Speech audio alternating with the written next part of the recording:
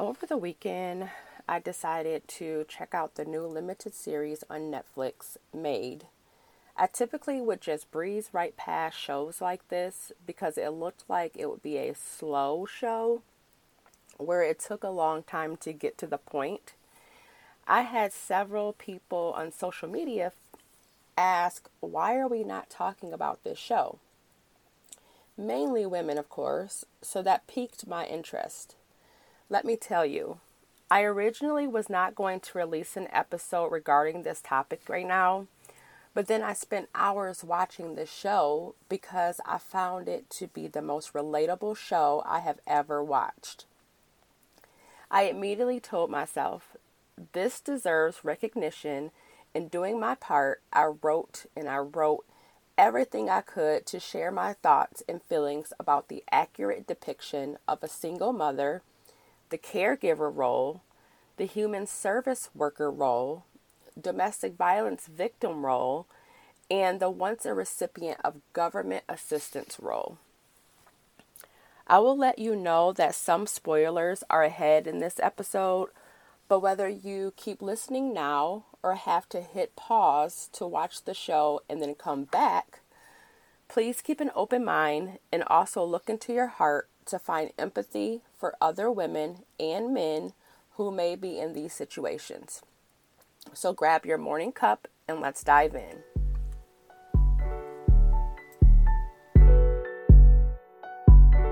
Welcome to Mama's Morning Cup podcast. On this podcast, hang out with Quinn and guests who are also fellow mamas who will bring candid conversations covering the 5 pillars of inspiration, family, health, career, and books. Mama, we need to fill up our cups while juggling careers, our dreams, and a family.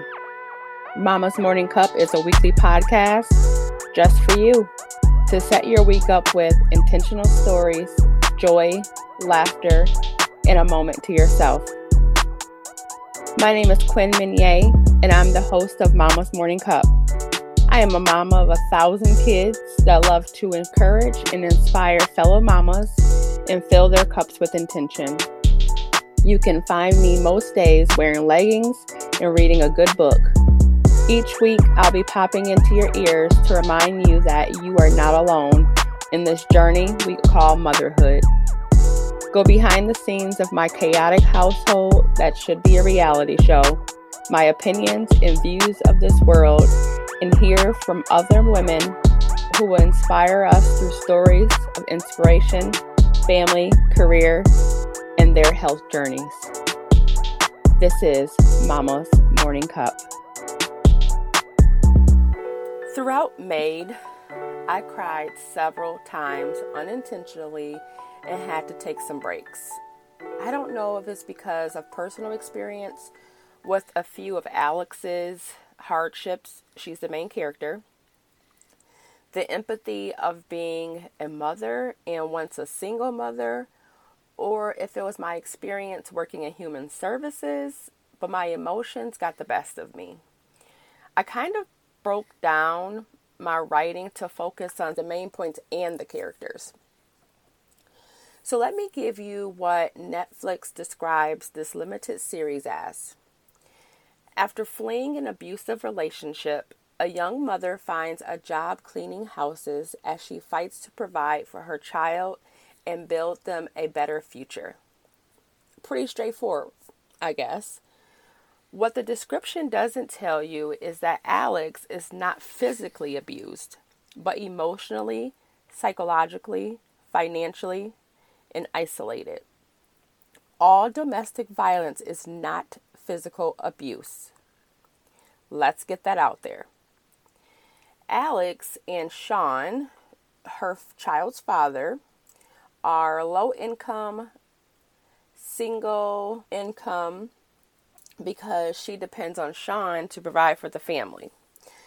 They have a 2-year-old daughter when the show starts. Sean did not allow Alex to work. She is the primary caretaker for Maddie. Let's stop right there. Domestic violence occurs in all socioeconomic backgrounds, races, religion, sexual orientation, and abilities. While there may be higher cases in certain populations, it is not exclusive. In this series, they lived in a single wide trailer in Washington. Sean is a bartender, and Alex, who once worked at a restaurant herself, does not have employment.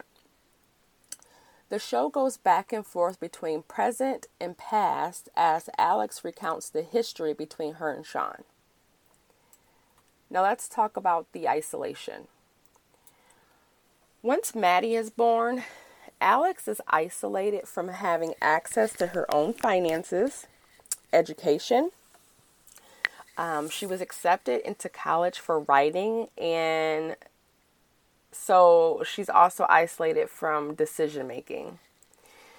She had the same friends as Sean, and we'll get into how that didn't go in her favor when she needed support. When your partner or a person who is supposed to add value to your life and be a supporter decides that they will make the decisions and it's not mutually beneficial, this is a red flag. Often we don't notice the red flags until it's too late or it's in hindsight. If you are not allowed to make your own friends, or you find that you are no longer talking to people you once were because your partner needs your attention and needs you all to themselves, this is a red flag. Isolation is a form of abuse, and it starts to affect you psychologically. We are created to have connection and a sense of belonging. It's part of Maslow's hierarchy of needs. So let's dive into when Alex decided to flee in the middle of the night. She left with a bag, her daughter, and her own car. She did have this in the beginning, which is good because it gave her a leg up on getting out of Sean's house. He owned this home. Let's keep that in mind too. She went to her mother, who I found out is her real life mother, Andie MacDowell, who deserves an award for her portrayal of Paula, an undiagnosed person living with bipolar disorder, or once called manic depressive disorder. She is shown as a free spirit, unstable woman who in her own right is being financially abused by her boyfriend, Basil. Paula is also a person that Alex has to take care of. So now she is a mother of a 2-year-old, a domestic violence victim, and the primary caretaker of her mother, who is not stable. Now, she doesn't physically take care of her mother, but is the only person who feels responsible for her whereabouts, and her relationship choices. Paula doesn't see that her daughter is a domestic violence victim. Instead, she keeps telling Alex that she can't help her and that Sean is a good man, which is another cycle that domestic violence victims hear all the time. Not a good thing. So in seeking help, Alex seeks assistance from family services and is met with the reality of government help. This is where I empathize with Alex and the caseworker. What Alex doesn't know is that it's not easy to get assistance. It's one of the hardest things you can do, because there are so many stipulations and hoops that you have to jump through to get on your feet. She tells the caseworker that she needs housing, but without a job, she can't get housing. And without daycare, she can't get a job. And without a job, she can't get daycare. It's a ridiculous cycle, right? The Section 8 housing vouchers waiting lists are long, and depending on the city and state you live in, are very hard to even get your name on the list. The list may be open just once per year for a short period of time, and then it could take years to even receive a call. If you need information, I will put a link in the show notes for you as well. So when you do get a voucher, the next hurdle is going to be finding housing that will accept the voucher. This is another thing the show depicts well. The cycle is brutal. When asked if she was a DV victim, she says no, because she has never been physically hit. Let's stop there. Remember when I said DV is not about being physically harmed. She doesn't realize she is indeed a DV victim. Sean throws things right past her head. He yells in her face. He makes her feel small. She does not have control unless he is at work. She ultimately gets into a DV shelter and finds a job through Value Maids, thanks to her caseworker's connection. And so her job is part-time, 30 hours per week, max, and it's paid very low. At the shelter, she meets Denise, an older woman who runs the shelter, which is full of other women and children. She meets a new friend, Danielle, who immediately connects with her and tells her she needs to start fighting back. Danielle eventually falls back into the cycle by returning to her abusive husband. Within days, she finds herself fighting for custody of Maddie and doesn't have an attorney or understand why she's really there, even though she's Maddie's mother. This is another thing. The court system will also make you feel small. Take it from me. I have had some battles in the court and made out to be less than. Alex doesn't know to tell the judge that Sean is an alcoholic and abusive. All she hears are legal words being thrown around. She didn't know she needed to document things and file police reports. She ends up having to turn Maddie over to Sean because she removed her from the home without notifying him. And there was an accident that occurred while Maddie was with her. She has 7 days to get things in order. This is where she starts working as much as she can. Again, not making a livable wage, finding housing, daycare. Her mother is all over the place. Once she starts getting things lined up, the cycle begins. Sean swoops back in to be a changed man. Now, for people who don't know, there are about 5 to 6 cycles of change. Sean is only in the preparation phase, meaning he is actively planning on getting his life together. He removes some of the temptation to drink and arrange support. He is now going to AA, but, and there is definitely a but, he is still a bartender. He has not gone to counseling of his own because he too is repeating a cycle of having an alcoholic mother. He has not done the work to be a changed person. He is only in stage 3 of change. That is my philosophy of it. Alex does great at not believing him at first, but falls into the trap once again. She does have some supporters, one being a friend, Nate, who adores her and is actually attracted to her. He is stable, has a young son, and is divorced.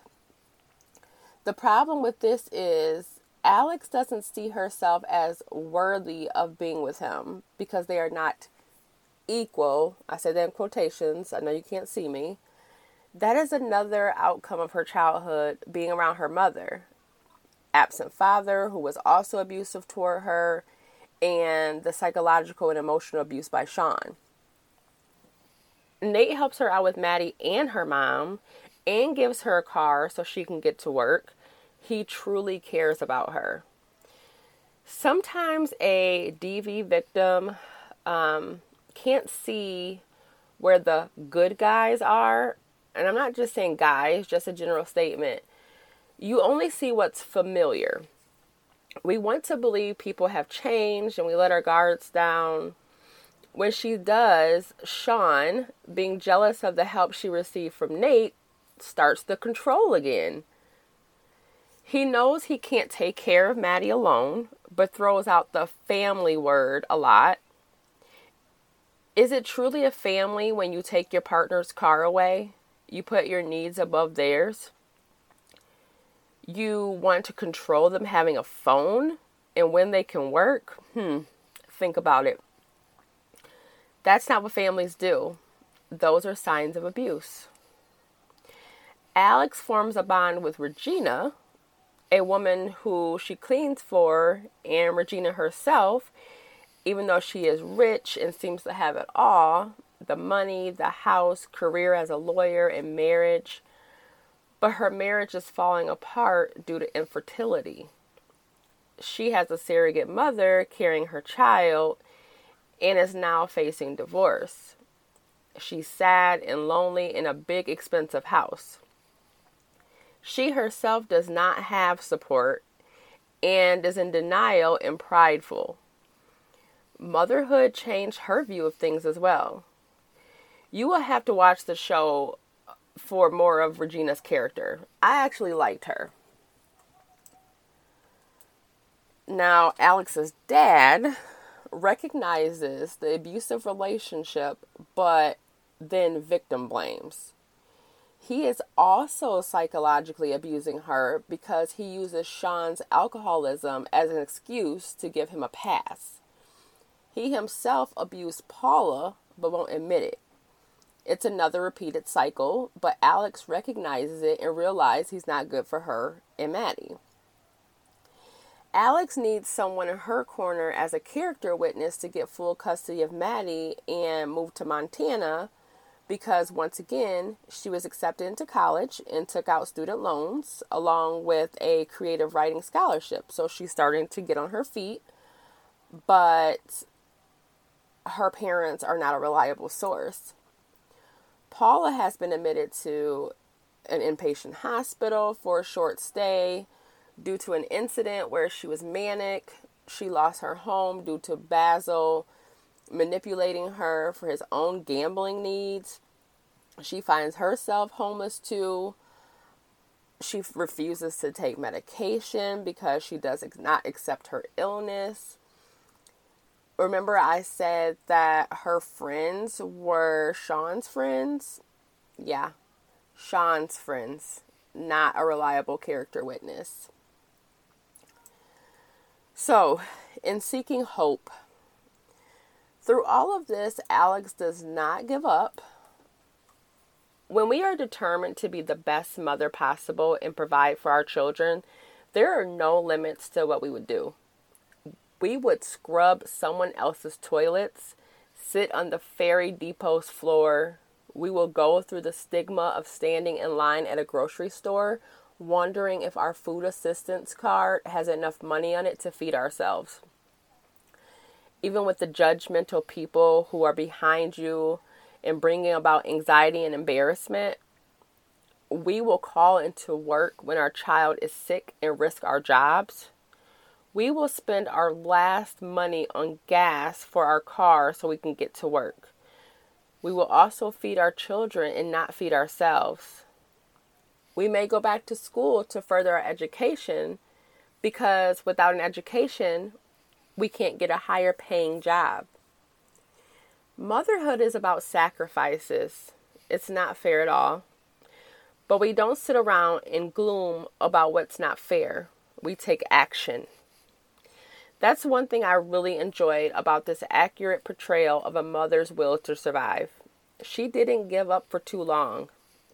Even though there were couch moments, as I call them, when you let the couch win, you fall into a depression and don't want to get up off of the couch.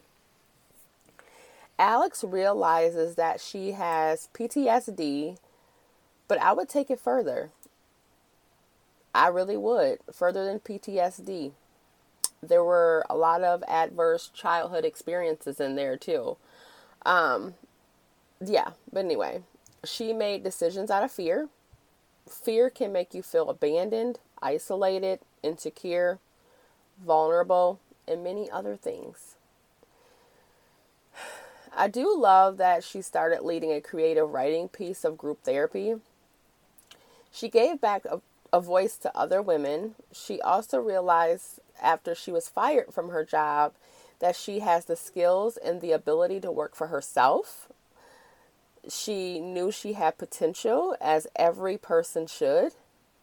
She listened to her supporters who saw her potential as a writer, which writing carried her through tough times. overall, like I said, this was the most relatable show I've ever seen. Maybe not in every area, but a lot of Alex's story reminds me of myself and people I have helped and know personally.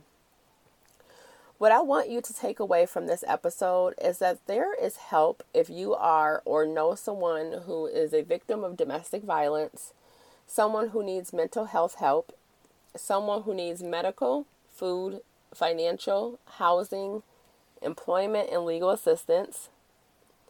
The National Coalition Against Domestic Violence states 1 in 4 women and 1 in 9 men experience severe intimate partner physical violence. Intimate partner contact, sexual violence, and or intimate partner stalking with impacts such as injury, fearfulness, post-traumatic stress disorder, use of victim services, contraction of sexually transmitted diseases, etc. I will link their website for you in the show notes. I will also link where you can find social services programs where you live. If you know someone who needs immediate help, please call 1-800-799-SAFE, SAFE, or 7233. So that's 1-800-799-7233. Or visit their website at www.thehotline.org. And I'll also link that in the show notes for you. For the Housing Choice Voucher programs, I will also link that in the show notes for someone who may need that assistance.